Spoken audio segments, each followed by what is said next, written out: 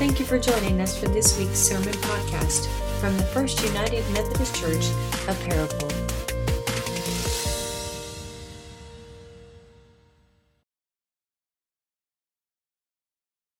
We'll begin with two scripture lessons, first from Hebrews 11 and then from Matthew 9. So Hebrews 11, 1 through 3. Now faith is the assurance of things hoped for, the conviction of things not seen. Indeed, by faith our ancestors received approval, and by faith we understand that the worlds were prepared by the word of God, so that what is seen and was made from things that are not visible. And then from the Gospel of Matthew 9, verses 20 through 22. Then suddenly a woman who had been suffering from hemorrhages for 12 years came up behind him, being Jesus, and touched the fringe of his cloak. For she said to herself, if only I could touch his cloak, I would be made well.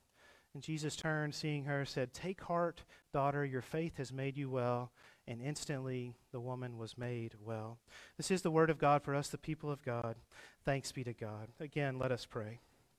Holy God, we do give thanks for your word, these words of Scripture, which are ancient and yet are still very much full of life and light and filled with your Spirit. And so as we read these Scriptures today, as we reflect on these Scriptures, we ask that you would be at work in them, that you would be at work in us, writing these words on our hearts, calling us and challenging us to follow you more closely. These things in Christ's name we pray.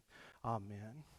All right, very good. I mentioned to you to begin the service that we have our confirmands, who are mostly sixth graders, are on their confirmation treat up at Mount Eagle. And so Reverend Chase is with them, and he sent us a couple of photos yesterday. And so I thought I would share those pictures with you. And you probably know and recognize some of those students, but with Chase on the top photo. And then in the photo beneath there are their parents or guardians and adult mentors. So there's a good chunk of our church who is not with us today. Many of those folks would be in this service even because they're up at Mount Eagle. Does Mount Eagle mean anything to you? Have you been to Mount Eagle? Would you raise your hand? A few of you? Not too many. Mount Eagle's kind of far from here, so it's not as convenient. But Mount Eagle is the Arkansas Conference Retreat Center, and it's just outside of Clinton. So if you go toward the south side of Greers Ferry Lake, it's kind of over in that area. It's been there about 20 or 30 years, and they've got one big main lodge that they're standing on there. There's another smaller lodge, and then there are a number of cabins, and then there's a home there. We actually have staff people that live there year-round that schedule things and run retreats, and so as our recipients were saying, so many things have been off line the last couple of years, and Mount Eagle probably hasn't been used as much as it usually is, but we're glad to have our group of people up there, and I know they're enjoying themselves. They are going to leave a little bit early this morning. Those storms are coming across the state, and so they're going to leave around lunchtime so they can get out ahead of those.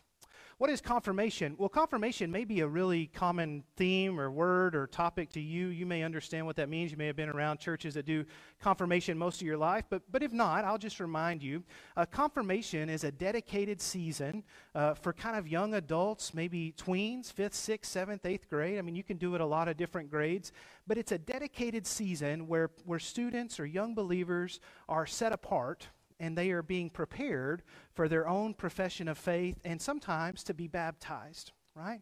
And so you can imagine we've had these students, these children in children's ministry. Some of them were baptized as babies. Maybe some of them were baptized as young children. But they're getting that age where they're starting to think and do things and believe things for themselves. And so we believe it's important, and many churches like ours believe it's important to give them a special opportunity to learn the core tenets of Christianity, to learn the key beliefs that make us United Methodists, and to be prepared to make a profession of faith for themselves, right? That they believe for themselves, right? I want you to see how this kind of correlates with other things that are going on here in the church. We often do confirmation in the spring, and we, of course, have right now this season called Lent in the spring, right? Lent are the 40 days before Easter in the church tradition, and Lent was also a season that was set apart for maybe new believers or young believers to spend some time in dedicated reflection and teaching, often in preparation for their baptism, right? So what we're doing in confirmation with these young students and what we're doing in the season of Lent is a really, really ancient thing. It's an ancient thing. It's been going on for many generations, that when young people were prepared to be baptized or prepared to make a public profession of faith, there would be this dedicated season, in this case the season before Easter, where they would be allowed this time, this special opportunity to learn again the most important things we believe and to dedicate themselves as we look to celebrate on Easter Sunday. Why 40 days in the season of Lent? Well, Lent, of course, is a tradition within the church. It's not something that comes out of Scripture in the most technical way, but it very much is informed by Scripture, right? The 40 number itself occurs a lot in Scripture. We think about Noah and the flood. We think about Elijah fasting for 40 days. When Jesus is resurrected, he appears to the disciples for 40 days. But specifically, when we think about Lent, we think about Jesus' own time in the wilderness, in the desert. Luke 4 tells it this way. After Jesus had been baptized, he was full of the Holy Spirit, which is a great description. And he returned from the Jordan and was led by the Spirit into the wilderness, where for 40 days he was tempted by the devil. And he ate nothing at all during these days. And when they were over, he was famished. Famished, right? This is part of where our Lenten traditions come from. Jesus himself, he kind of removed himself from his daily practices, his daily obligations. He went out into the wilderness for 40 days and he ate nothing, right? And so the church kind of adopted that as a model in this season of preparation for Easter, that we would spend 40 days. We're probably not going to eat nothing, right? Yeah, I probably haven't been doing that myself, but we might spend some time fasting, right? Fasting from a meal or a particular habit or a particular food. We might spend some time in special attention and particular dedication to a service or an act, a discipline, right? And we kind of think if Jesus did it, right, in preparation for his ministry, then maybe it might be helpful for us to do that as well, right? So I want you to see how all those things are coming together. Our students are at confirmation. They're preparing to make public professions of faith. We're beginning the season of Lent, where we're kind of rededicating and refocusing ourselves before we celebrate on Easter Sunday. Part of the season of Lent, then, is often kind of built around a teaching theme, right? Just like our confirmands are going to spend a few weeks and they've spent this retreat learning some core tenets of the faith, often we do that in Lent, right? We kind of return to, like, what are some of the most basic and important things we believe, right? And so that's what we're going to be doing. You can see there in your bulletin, on the front of the bulletin, and you can see there, it's been in the newsletter for the last couple of weeks. We're beginning today a sermon series where we're going to use the Apostles' Creed as a lens to think about and to preach about and to reflect upon the things that are most important to us as Christians. Now, we don't necessarily use the Apostles' Creed or any creed in this service every week. And so this may be kind of new to you. You might not have grown up hearing about the Apostles' Creed or using the Apostles' Creed. And so I want to teach you about why that's important and why we continue to have these creeds in our Christian tradition. Okay, so today, a little bit of teaching about where the creed comes from, and then a little bit of teaching about the first word of the creed, and then we'll celebrate communion, and then over the next 5 weeks, we'll kind of continue to work through the creed using Scripture as a guide as well. Okay, first thing you should know, this will be a kind of a teaching sermon, so if you want to take some notes or if this is something that's of interest to you, maybe something you want to look up more after the service is over. First thing you should know about the Apostles' Creed, which is printed there on the front of your bulletin, first thing you should know about the Apostles' Creed is it is the oldest and the most simple of all of our creeds. It's the most simple of all of our creeds. If you've been in other services, maybe even other churches, you'll know that there are other creeds, there are lengthier creeds, but the Apostles' Creed is the oldest and the most concise. Our historical records indicate that the earliest versions of the creed, some of the earliest versions, go back to the 140s, right? 140s. So just think about your historical math there a little bit. Jesus put to death in the 30s. The Gospels written in the 70s. John maybe written late as like 100. And then the creed being used as early as 140. Why would that be necessary? Well, the main reason it's necessary and the reason that it was so important then is that not everyone had a Bible. Right? You can't overstate how much our own Bibles, these bound leather Bibles with all those study notes in it, that's a really misleading way that most people received the faith and its traditions. In the earliest parts of Christianity, not everyone had a Bible, right? There were very few versions of Scripture. They were mostly written on papyri, and they were read aloud. Any one community might only have one version of the Scriptures, right? And so if you're trying to teach people about Christianity, but they don't have a resource themselves, then you need something that they can learn, that they can memorize, that they can recite.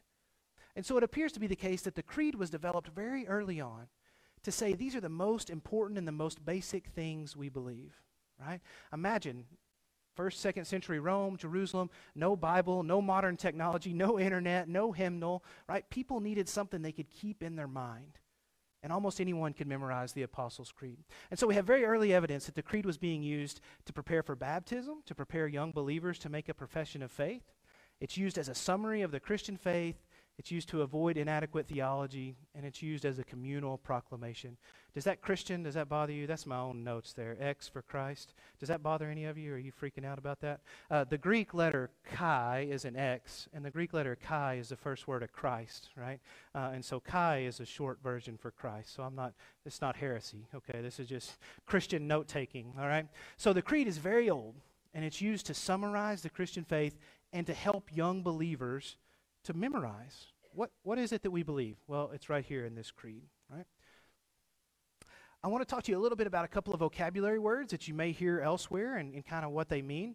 When we're talking about today is a creed. A creed is a doctrinal summary, and it's used as a proclamation in worship. You may hear other churches or other traditions talk about a confession. And when they talk about a confession in this sense, they're not talking about a confession of sin. They're talking about a particular tradition, right? So there's like a Westminster confession. There's a Presbyterian confession. That just means the differences in the way in which denominations or traditions believe. And then the other word that you should know that kind of goes with this is catechism, right? And catechism just means a summary or a time of education and training in Christian principles, doctrine, scripture, and ethics, right? So confirmation is a catechism, right? It's a set-apart time where people would learn and be taught the core tenets of the Christian belief. What we're going to do the next 6 weeks with the Apostles' Creed is a catechism, right? It just means that we're spending some dedicated time learning the things that are most important to Christianity. Are you guys vibing with me on this? You tracking with me? Is this good? Yeah? All right. Kind of can't really tell, but all right. So the very first thing that the Apostles' Creed says, the very first thing that it says, and it's on the front of your bulletin there, the very first thing we say when we say the Apostles' Creed is, I believe. All right? I believe. Now, in our modern hubris, we tend to think that kind of the most contemporary thought or the most original thought is the best thought, right? It's kind of like our technology. What's the latest technology? What's the greatest advancement? That's the thing we really want to know. And that makes us sometimes a little bit skeptical of things in the past. Things that are 50 years old are so dated and so wrong, right? Things that are 150 years old, that's like ancient history, right? The Creed is almost 2,000 years old. It's almost 2,000 years old. Almost as old as Christianity itself. And so when we get up and say, I believe, we're not actually saying something original, and we're certainly not saying something contemporary. We're saying something very ancient, right? Saying something very ancient. And we're kind of recognizing that though we live in 2022, we stand on the shoulders of many who have come before us. Lots of Christian wisdom that predates us. And so people have been saying, I believe, the Apostles' Creed, people have been saying this for centuries. For centuries. And so when we do that in worship, we're kind of doing something that's countercultural, right? Instead of reaching forward for the most advanced and most interesting thought, we're reaching backward.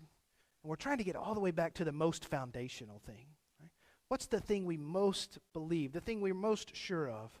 Well, here it is summarized for us, and it comes way before any of us ever thought of it ourselves. All right? What do we mean by I believe? Well, let's talk a little bit about that, okay? Believe. This is just one word in Greek, right? So the earliest versions of the Creed would have been Greek. It's just one word, pistuo. So this is like Latin or Spanish where the I is conjugated in with the verb, right? So pistuo, I believe. That's the first word in the Apostles' Creed, and that's the first thing we say when we say it. Well, the first thing we mean by believe is we like believe it intellectually, right? We know that there are many things in the world that we believe. There are many scientific facts that we've been taught. There are a lot of stories that we understand about the world.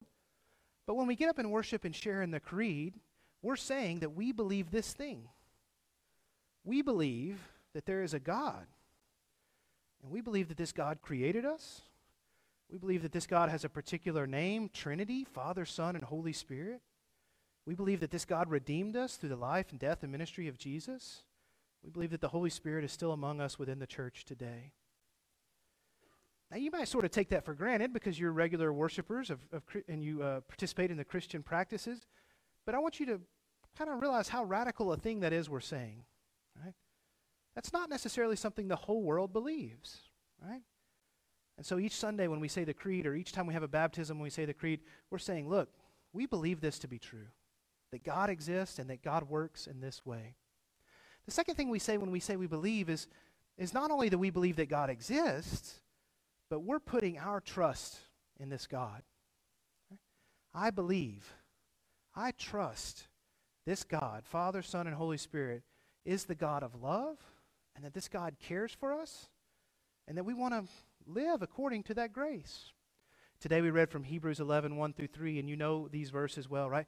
Faith is the assurance of things hoped for, the convictions of things not seen. So it's not just an intellectual assent. It's not just a cerebral idea. It's not like, I believe that there is a God, and maybe that's interesting, or I believe that there are other galaxies, and maybe that's interesting. I actually say, I believe in this God. I trust in this God. I place my life in the hands of this God, revealed in Jesus Christ. What else do we mean by believe? When we say I believe, we mean that we're making a commitment, right? I believe I'm going to live my life, not just as if this God exists, not just as if this God is good, but I'm going to live my life like that means something, right? I'm going to make a commitment every time I say the creed, every time I remember the core tenets of the faith, that I'm going to live according to this good news. That's part of what we're doing in Lent, right? When we fast or we take on a particular service or a particular responsibility, we're trying to model our lives after this thing that I believe, right? And then lastly, when we say I believe, we mean we're going to be obedient, at least as much as possible. When we say I believe, God the Father, God the Son, God the Holy Spirit, then we mean we're going to go out and we're going to live in the world in a particular way. And so we're kind of making that agreement with each other every time we share in the creed. I believe I'm going to try to live this way. You believe you're going to try to live this way. We're all going to try to live this way so that the world might know that this is who God is and what God is like. Pisteuo, I believe. I believe with my head, I believe with my heart, I believe with my hands and with my feet. I believe. The last thing, if you're reading along in the little book that's available to you, it's called I Believe, Exploring the Apostles' Creed. Some of your Sunday school classes are using it. Some of you are just reading it for yourselves. You're welcome to do so. The last thing that McGrath does in this chapter is he talks about, and I was surprised to see this, he talks about John Wesley, right? The founder of the Methodist movement. And he quotes Wesley in his own journal talking about his own sort of recognition. Even though he had been ordained and had been raised in the church and had been baptized, even been a pastor for a while, Wesley sort of has this breakthrough moment that we Methodists love to remember and to celebrate, right? Wesley says this in his own journal. While someone else was preaching and teaching. While he was describing the change which God works in the heart through faith in Christ, I felt my heart strangely warmed. That I felt I did trust in Christ alone for salvation, an assurance given to me that he had taken away my sins, even mine, and saved me from the law of sin and death. And the point of that is though Wesley had been raised in a Christian home and had been baptized and had gone to seminary, had been a pastor, right? That the question of I believe, the reminder of the good news of who God is and the gospel, that is not something that we outgrow, right? We do not outgrow the creeds. We don't outgrow the most basic tenets of the faith. These are the same lessons that are being taught to our confirmands at age 11, 12, 13. But it's not as if though you just learn them and move on. They continue to be made real to you throughout your life. Right? And sometimes there's a deepening, an awakening, a refreshing. Yes, this is true for me. And I believed it when I was 12, when I was confirmed, and I believed it when I was 20, but now at 30 or 40 or 50, I believe it even more true today than it was back then. That's my hope for you over the next few weeks as we spend some time with this ancient creed, as we tie it to Scripture, that we would remember with great joy that God has saved us, and that we place our full faith, our full trust, our full belief in this God and this God alone. In the name of the Father, Son, and the Holy Spirit. Amen.